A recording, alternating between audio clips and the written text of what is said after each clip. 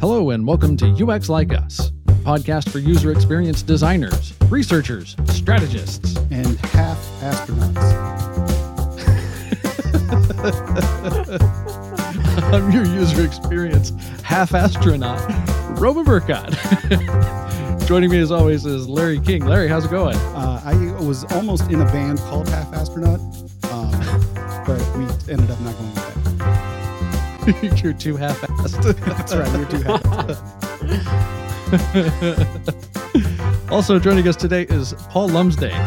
Paul is a UX designer at NASA Jet Propulsion Laboratory who is passionate about product strategy, experience design, and educating the next generation of designers. Paul, welcome to the show. Hey, it's great to be here. Thank you so much for having me. I was recently watching For All Mankind, and I was getting sentimental about how being a kid growing up in Houston in the 80s, I wanted to be an astronaut so bad. And at some point, life just kind of went in different directions, but I was kind of reminiscing, and then it hit me. I was like, you know what? There's got to be designers in NASA, in SpaceX, in space. So this episode is all about designers in space. Yay! There are actually a lot of different designers in space, and not to disappoint you, but I don't actually design for space. I design for a business IT organization within a company that builds and designs things that go into space. It still counts. It still counts, yeah. I mean, it's still really cool. I mean, I still got to see the Mars rover like being built, and it was the building across from mine. I got to like walk over and like go in there and see people in what they call the bunny suits, you know, in the clean room, like tinkering and working away on the rover. And it's like, oh, they're putting the wheels on today. It's like, okay, let's go over and see the wheels. So, I mean, that stuff is really cool. And I definitely nerd out on that because, yeah, like when I was a kid, I was promised flying cars by 2010 and that didn't happen. And I was disappointed. But then, and you know, I got to work for JPL, so that was good. I will gladly not have flying cars and be able to work for JPL. Yeah, seems like a pretty sweet deal. So what was your path to get into JPL? I mean, that's a fascinating. Like for me, I'm like same thing. It's like I was a kid, I wanted to be an astronaut too. I was like followed the space shuttle. I remember the very first space shuttle launch back in the early '80s. I think I remember like the Enterprise, which is the space shuttle that didn't even launch. It was just like they just dropped it from a plane just to test the landing of it. And I was like all into that stuff. Now my path never made it into anything cool, like space exploration, but tell us a little bit about how you got into JPL and how did that happen? Yeah, I mean, I failed my way to success. Like most of us. Yeah, I mean, so, you know, I mean, my path into UX was pretty weird because I, just had tinkered with computers and design my whole life, basically, 4 years old on the Apple IIe, like designing like posters that print out on a dot matrix. So that was like really early on, right? But, over the years, I never imagined there would be a thing. There would be even the internet, right? None of that I could have ever were my wildest dreams, but space was. Carrying through that, I got to college and I wanted to have fun. And so I didn't focus on anything like computer science or any engineering kind of degree. I went straight for English because it was easy for me. I can read and I can write. And I was also just interested in literature, that early like spark of fiction and science fiction, especially in cyber fiction, a lot of those authors.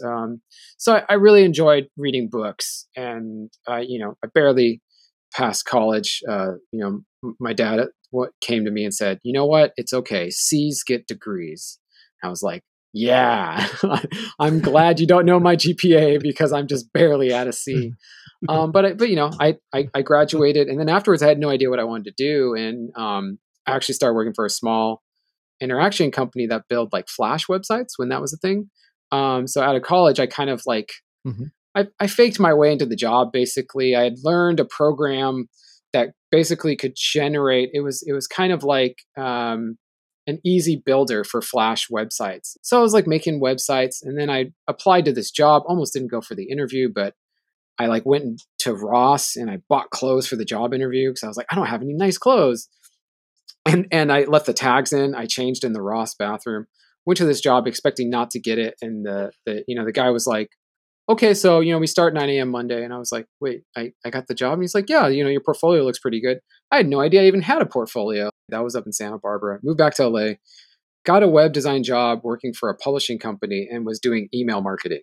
And that is like not a fun thing to be doing as a designer or as a, like the 2006, 2007, like email marketing templates. Like, so that was what I was doing around that time. And it Right. was not fun at Especially at the all. time, it was so hard to control the layouts, and I mean, it still is, but especially at Yeah. the time, you couldn't really get it to look how you want it to look.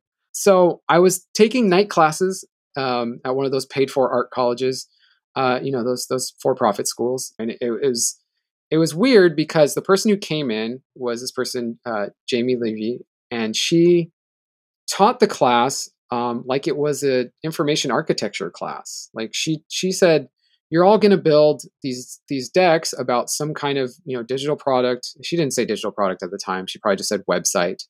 And here's the things that I've done. And she showed us some of the work that she had done. And then she said, you're going to do this. Eventually, it got to the point where I really liked the stuff I was doing with Jamie and I felt a passion for it. And I was like, at the time, it was still like interaction design or information architecture. It wasn't really UX, was just starting to be that UX designer role was just starting to come, to be in like 2009-ish, I think. And I transitioned to working for Jamie, and she had that contract with Cisco Systems. So I got to work full time for Cisco Systems from my own home office, like with Jamie as my boss. She had the contract with them. And she was the most awesome boss because she just kind of left me alone, but was there whenever I was in trouble or needed help. But I got tired of being a consultant and trying to sell myself and sell UX design all the time as a commodity. I felt a little soulless in that, and it was a lot of travel, and I just had my son, and so I didn't want to travel as much. And I was like, you know what, I've had enough of this. I was on my second round of interviews with Disney Studio, and JPL had just called me and scheduled my first interview. And so I called up Jamie and I said, Jamie, what do I do? And she's like, well, really, just think about it. Like, what is it that you want out of these companies? Still to this day, it seems very surreal because I was not feeling very confident, like going into it. And then I felt like immediately coming out of it extremely confident. And then I was worried that I was too confident, that whole, cycle. And it took, the whole process took 2 months, which if you're like looking for a job and you're unsure and you're having to travel for business, I was still having to travel for the company I was working for. 2 months is a very, very long time to wait for a decision. But it's JPL and they can take however much time they need. So, yeah. That's right. So that actually raises an interesting point. It seems like for government jobs, for jobs contracting to the government, that the process is very different than what you would run into. Um, Especially, I'm thinking, along the lines of somebody who is a newer designer, younger designer. What kinds of things would they need to expect? Yeah, so I've heard anecdotally from people, other aerospace companies, that it's kind of different, kind of the same. I think what makes JPL unique is it's a NASA center, but you're not government employees. You're employees of Caltech, so it's actually an academic kind of institution that you're applying for a job with, and their employees, JPL employees, are contractors. So, NASA basically pays Caltech to maintain the JPL facility, and all the employees are Caltech employees. So you're part of like an academic institution. So luckily, I'd been teaching at UCI for a few years, so I used that as well in my interview. That I was very closely tied to academic institutions and understood that. But what is the most frustrating thing is like the application process is like you're trying to upload a portfolio you have of this high resolution, amazing work that you're so proud of. And they give you 2 megabytes, right? They give you like this very so you have to like condense all of that amazing stuff you've worked on over the, for me, it was past 9 years, all this amazing stuff I had, all this high fidelity work, and put it into these little tiny boxes and screenshots and try to I ended up throwing everything in Keynote because the InDesign PDF I had created was like too large, no matter how much I tried to compress it. And then I just put links to everything. Like I just put everything in a Dropbox and I had links on every single page of the Keynote. That's what I thought of when you said you had put everything over into Dropbox, the high fidelity versions. I was like, let me guess, Dropbox was blocked. Yeah, it probably, they had to like turn off their VPN to get to Drop. I don't know. There's probably some stuff like that, but yeah, and it's also them not really knowing. Like I had to do a lot of explanation of what a UX designer does in my interview. So you might be hired into a situation where the people they don't have that full history and that understanding, that background. Basically had to give that a condensed version of all of that, and then kind of explain like what it is I would do for them and the things that I would do, usability testing and personas and journey maps and these workshops and it, seemed very overwhelming to them, but that's what you have to do as part of the job because you're not in an organization that really has that history and understanding of user experience design. So does that infer that you're a UX team of one? There's another UX designer. So Emma was hired on through a rotational program where they get to basically go through all the business organizations and choose the role. And she got into JPL under that rotation program and said she wanted to be a UX designer. So eBiz was like kind of the only place in the business organizations because it was the only kind of, IT related, organization. And so she came on shortly after I had started. It's like maybe 6 months after. And she came out of college and I learned a lot from her. And, she's done amazing things. You can look up things. She's on the Forbes 30 under 30 list, I think, for enterprise companies. And she's done podcasts and interviews. So I had to ask her advice about this podcast. Like, what do I have to do? Mentoring is like one of my favorite things to do because when you can, you see somebody become better than yourself and you're able to help, guide them in that journey. That's just like, it's like super rewarding, and seeing people, just like become the best self that they can is like, it's reward in itself, just, to see and sort of facilitate that happening. I really enjoy it. Yeah. And that's why I never turn down people who just randomly reach out to me on LinkedIn or like my former students. Like actually the reason I'm on this podcast because a former student connected me, and like that student, like when he was in my class, like, he came up to me and he was like, yeah, I have this internship, so I can only make half of your classes. And I was like, well, you're going to miss out a lot. And he's like, yeah, but I think I can do it. And then like, I saw his first project and I was like, yeah, I don't worry about this guy at all. He's going to do fine. He's like, he knows what he's doing, little instruction, able to take off, and so when I see students like that, it really gives me a lot of hope. But I always, tell them like, hey, if you ever need just anyone to talk to, reach out to me. Like I extend it to all my students and I say, look, I'm being paid to be your professor, but I will be there as like a mentor or caller, whatever for the future. Like just reach out to me. You don't have to pay me money. You don't have to like buy me coffee. Like just reach out to me and let me know, because it is such a reward to like give back to people and then see them like succeed and go on and like, surpass you in terms of their experience. At that point, they're just getting the piece of paper that can help them get that next job because they don't feel like they can. Often it's a imposter syndrome thing where it's like, I'm not that good, and they're really brilliant and they just don't even realize it. And then your job as a mentor is just to tell them that, to say, hey, you're really good. Like this is good work. Yep. Like you are special. Like it's okay. Like I know you're not sure of it, but like you're doing really good stuff. And so whenever I see a student like that, I make sure, and to tell them like, this is good. I think that's also what sometimes they need to hear as well, is like, the ones who are ready, telling them they're ready, and the ones who are not ready saying, hey, here's what you can do in order to build up those skills and the things you need in order to get yourself to where you want to go. Organizations should really embrace like the more junior designers, because we've sort of gotten to a situation where we are is like we have a whole bunch of people that are more senior, a bunch of senior people and no junior people, and now then you run into this problem of like, well, where are all these senior people going to go? What's their career path here? They don't have one because they're all vying for that that handful of promotions that can be coming up. And if you're like doing like we're doing and hiring really well. You're hiring really good people, and now you have to like make choices, and then people get frustrated because they're doing good work too, and they're not getting and blah. It's just like this vicious cycle, and we've just realized it's like, yeah, we just need to get more junior people in and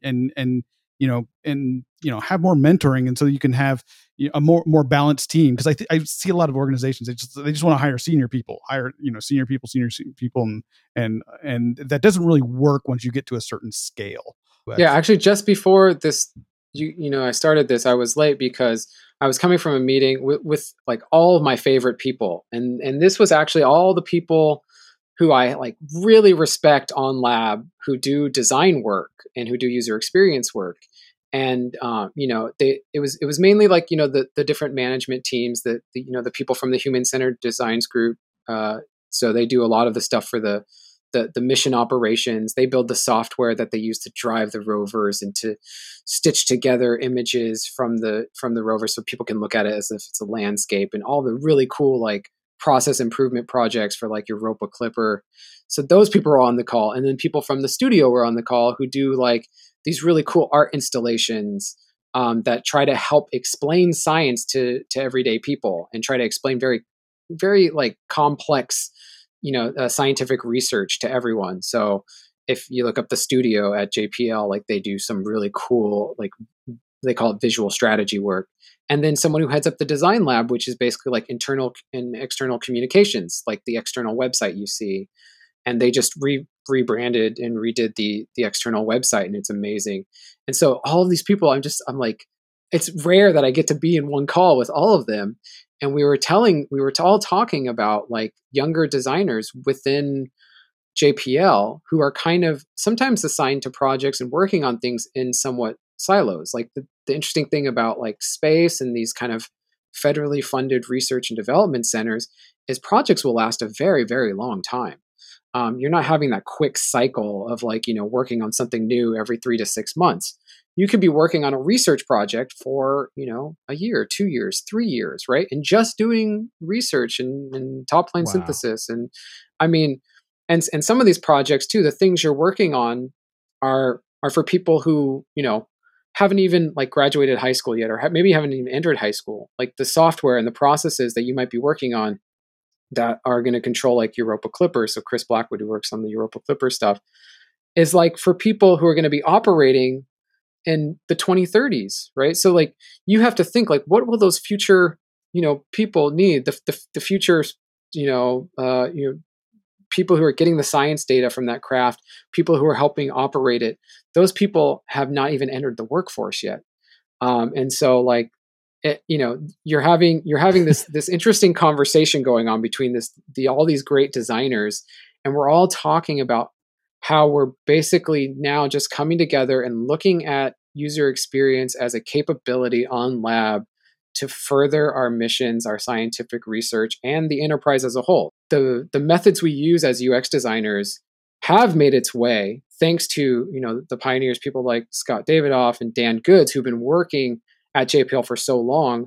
Their ideas of design thinking and of doing creative workshops have made its way into like the formulation practices at JPL.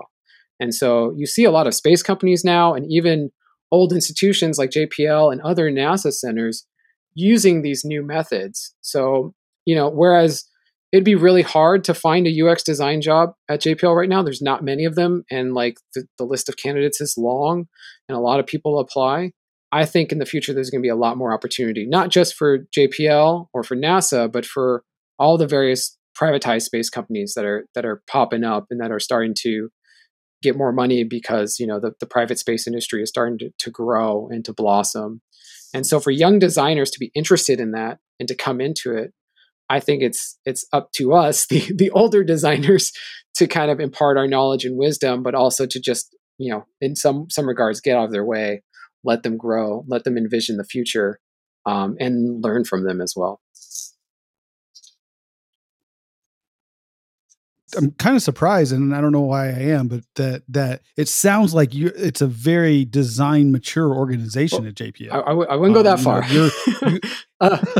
Okay, but like they're involving design at the highest level of the organization to better understand what they're doing well and what they're not doing well, and using that as a part of the transformation process. That to me, that sounds like there's some design wokeness going on. There is. And well, so like, the person who hired me, my division manager, put me on this team of system engineers. And so if you know anything about system engineering, it's its own brand of awesomeness, let me say, but it's a different skill set. There's a lot of activities that system engineers do that are user experience adjacent, but they don't really focus on humans. They focus on systems, right? And they're very good at focusing on systems and eliciting requirements and understanding how all the pieces of the puzzle fit together. And that's where the connection as a UX designer I've tried to make. I basically said, here's what we need to do. We need to do like one-on-one interviews with all these different stakeholders, and we need to, synthesize that. And we need to do these workshops.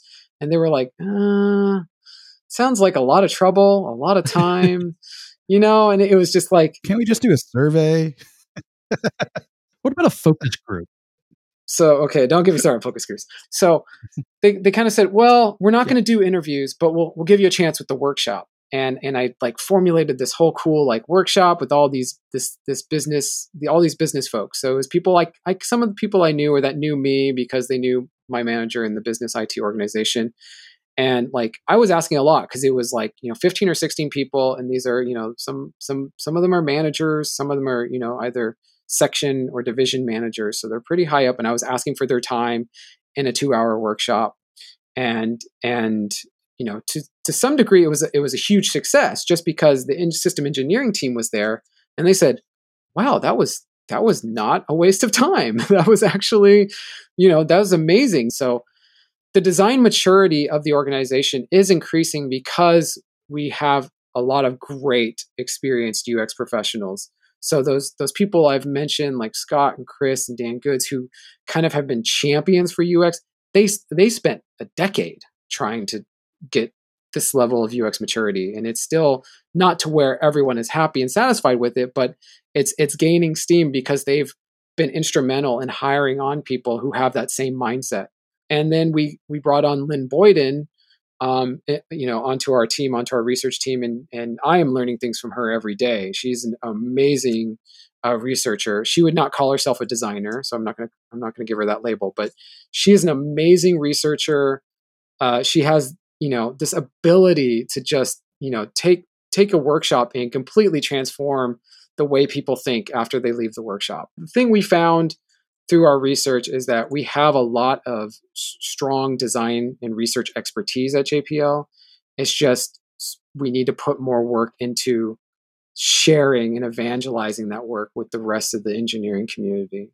And we're slowly doing it. Now there's a researcher on every one of these project teams for this, enterprise transformation project. So every little project that's, comes out of that, basically they said, we need a human-centered researcher on that project from the beginning. That is a huge change. It's still very engineering focused, but, we're slowly bringing them in and saying, yeah, let's talk more about people than robots. And that's hard when we make robots, right? That's what we're known for, is making robots. So yeah. Well, that's hard for even like any sort of engineering focused organization, right? They're engineering focused, so they go straight for the engineering, and then they think about, okay, now how's this going to look? How's this going to solve the user problem? And it's like it's backwards because that's where they start, and getting that designer influence on there early is often not something that happens. And so whenever you can do that, in my mind, that's a big win. Yeah. So it's that opportunity-rich environments like this, which I think is one of the reasons I'm so excited to work for JPL. Is the space aspect, and it's the amazing science that goes on, and all the talented people, but also there's so much opportunity for what it is I do to really bring value to the organization. And so a lot of the stuff I work on is not end user interfaces. It's service design, it's process design, and those things need to be designed. You need to think about the human element. You need to do research, and so it's really interesting because my official title is like user interface designer, right? And that's very little. That's less than like 10% of what I do. But I don't want to be doing design all the time. I want to be talking to people. I want to be facilitating conversations.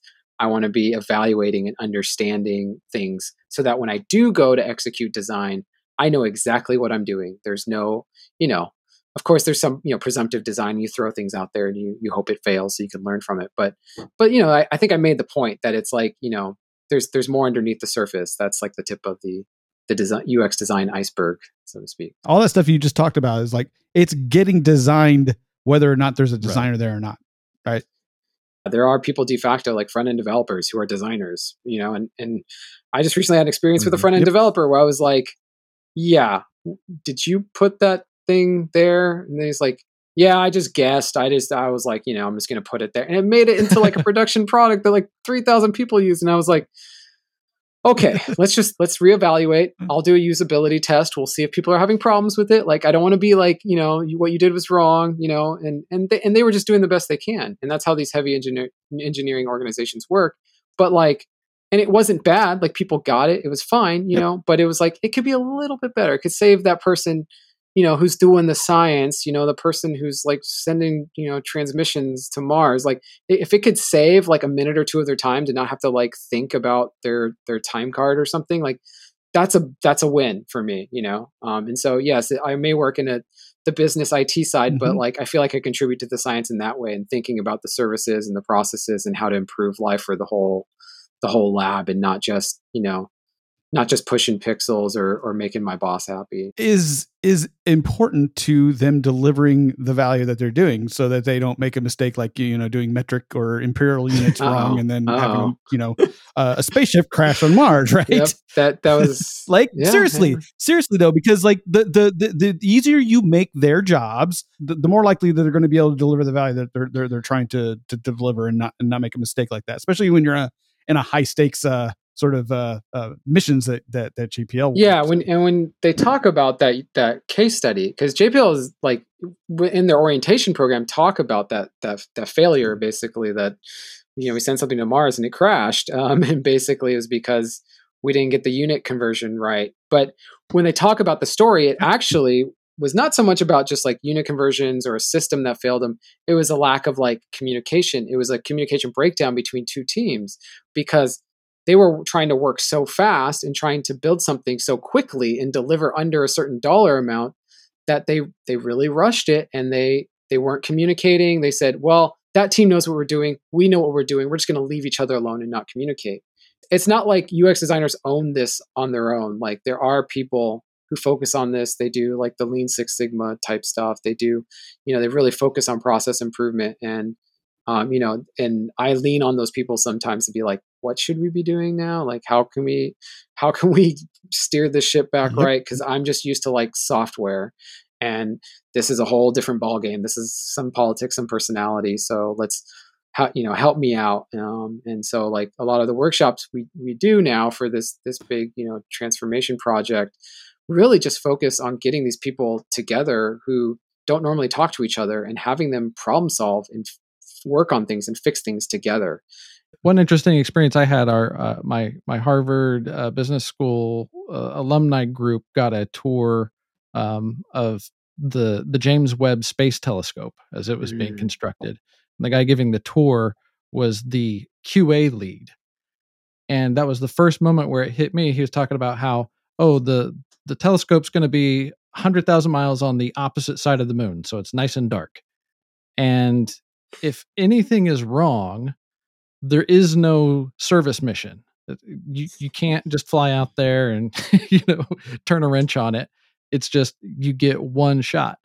And it's funny because a lot of our conversations on the show recently have really been kind of picking at that difference between organizations where you can move fast and break things, where you can iterate, you can launch something and see how it does, and come back and rework it. And then there's other organizations where you get one chance. Most of the time, that's poor structure in the organization, right? You should be able to iterate, but it's just not being run in an ideal fashion. But then there's also these use cases where you really do only get one chance. I'm wondering how much of that applies to like the work that you do, or the work that some of your colleagues are doing. With software, things can be iterative, right? You can make a mistake if you're building the software that takes in telemetry data or sends telemetry data. But that could, you send something wrong to the spacecraft, it could have it go off course. It could, land on Mars incorrectly and explode. So, and what it really comes down to is that you do have iterations, and you do have that chance and that feeling like that there is an acceptable amount of risk you can take. JPL will actually value you being honest and open about your own mistakes. So during our orientation, somebody talked about, I don't remember what spacecraft it was they worked on, but they were, in that clean room, and they working late at night to get ready to ship the thing, and they dropped a wrench, and it cracked one of the solar panels, or cracked, like a panel of the solar array, and could have easily just been like, do, do, do, do. That wasn't me, like just let it get shipped, and like, you're prepared for launch, and they would have found it, and they probably would have fixed it, right? But instead, that person called up their manager, owned up to it, said, hey, I just did this, and it was like the middle of the night.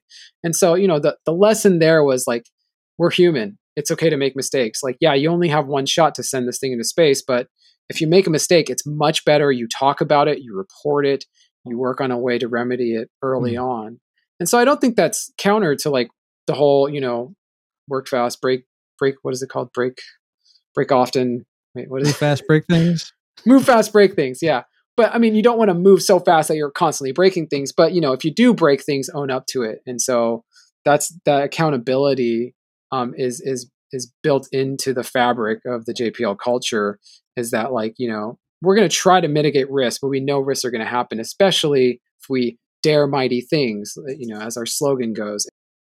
There are stories, and you probably can read about them on the internet, about one of the rover wheels on the Mars Science Laboratory, the Curiosity, actually got cracked, And so, one of the things they have another rover on lab that's built exactly like Curiosity.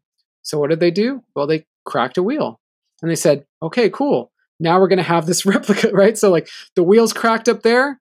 It's fine. It happens. The rover's still operating. It's, it's still, all the instruments are still functioning, but we're going to replicate that here, because we want to make sure anything we're sending the rover is going to, it's going to move this way, or it's going to, if that wheel is affected, we're going to figure out how that affected wheel is going to affect our science.